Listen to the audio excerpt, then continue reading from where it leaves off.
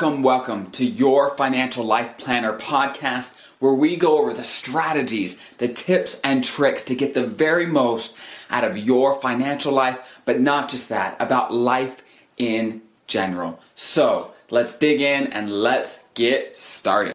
Starting a family can be an incredibly exciting yet daunting time at the very same time. So it is important to realize that there can be a lot of unexpected things that you've never experienced in your life, right? Choosing a name, maybe finding a new place to live, car seats, diaper, all these new things that you've never experienced before. And it can be hard sometimes to know what to expect when it comes to what things will cost down the road.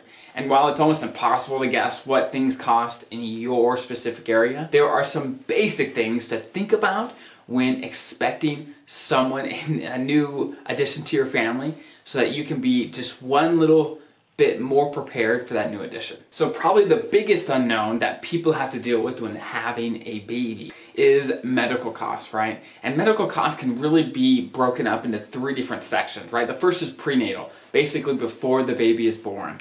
And these types of costs are ultrasounds, doctor's visits, maybe even new clothes for the mom, right, as they grow and get closer to delivery date, right? The second part of this is the actual birth, right? And there's different types of birth, if you're not aware, right? There's vaginal as well as C-sections. And for the average vaginal birth, that runs about $5,000 to $10,000 in medical expenses, considering if there's no complications, right? The average C-section, on the other hand, about $7,500 to about $15,000 for the average C-section. And if there's more complications, those numbers can only go up from there, right? And the third section is basically prenatal, so after the baby is born. And this can be anything from shots, for more doctor's visits, for anything that happens after the fact. And like I said, it's super hard to know exactly what all these things will cost in your specific area, but I hope to give you an outline of kind of what to expect, and you could do the research in your area for what it might cost you. And one of the biggest things that will determine how much you will actually pay out of pocket for these medical costs that will come your way is your health insurance. So you definitely want to check with your insurance company to see what they provide based on your plan, what they cover, what will be up to you to cover, and if something goes wrong, if there's complications, where that expense is going to come from, if that's going to come out of your pocket or their pocket. It's important to have these numbers kind of in your head, so when things do happen, as you know, the mom progresses through all the parts of labor and everything like that, you kind of know what things are going to cost in your brain, so you don't have to be left in doubt and scared.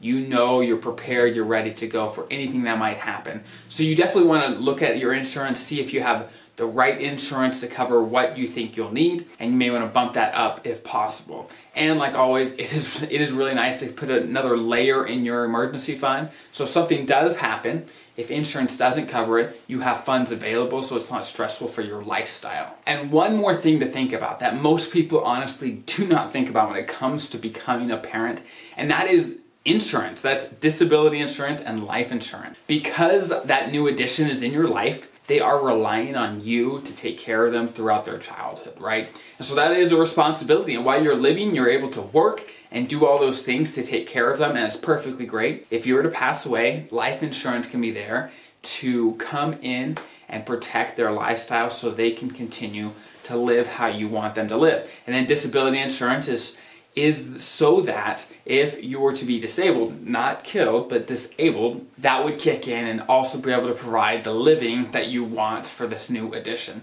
And obviously those are worst case scenarios. You don't want those to happen, but just to protect yourself and your family so that regardless of what happens, you are protected, they are protected, and your lifestyles are protected as well. Those are definitely things you should be thinking about when having a baby. And again, having a baby, getting a new addition to your life can be an incredible thing, can have a ton of joys, but it will only help in your life, in your preparation, by going in with your eyes wide open, right? So you can enjoy the little moments because you know exactly what things are going to cost and what to expect along the way. And while I am not a pro of every aspect of all of that, you can prepare yourself by doing the research, by talking to people, saying, hey, how is this for you?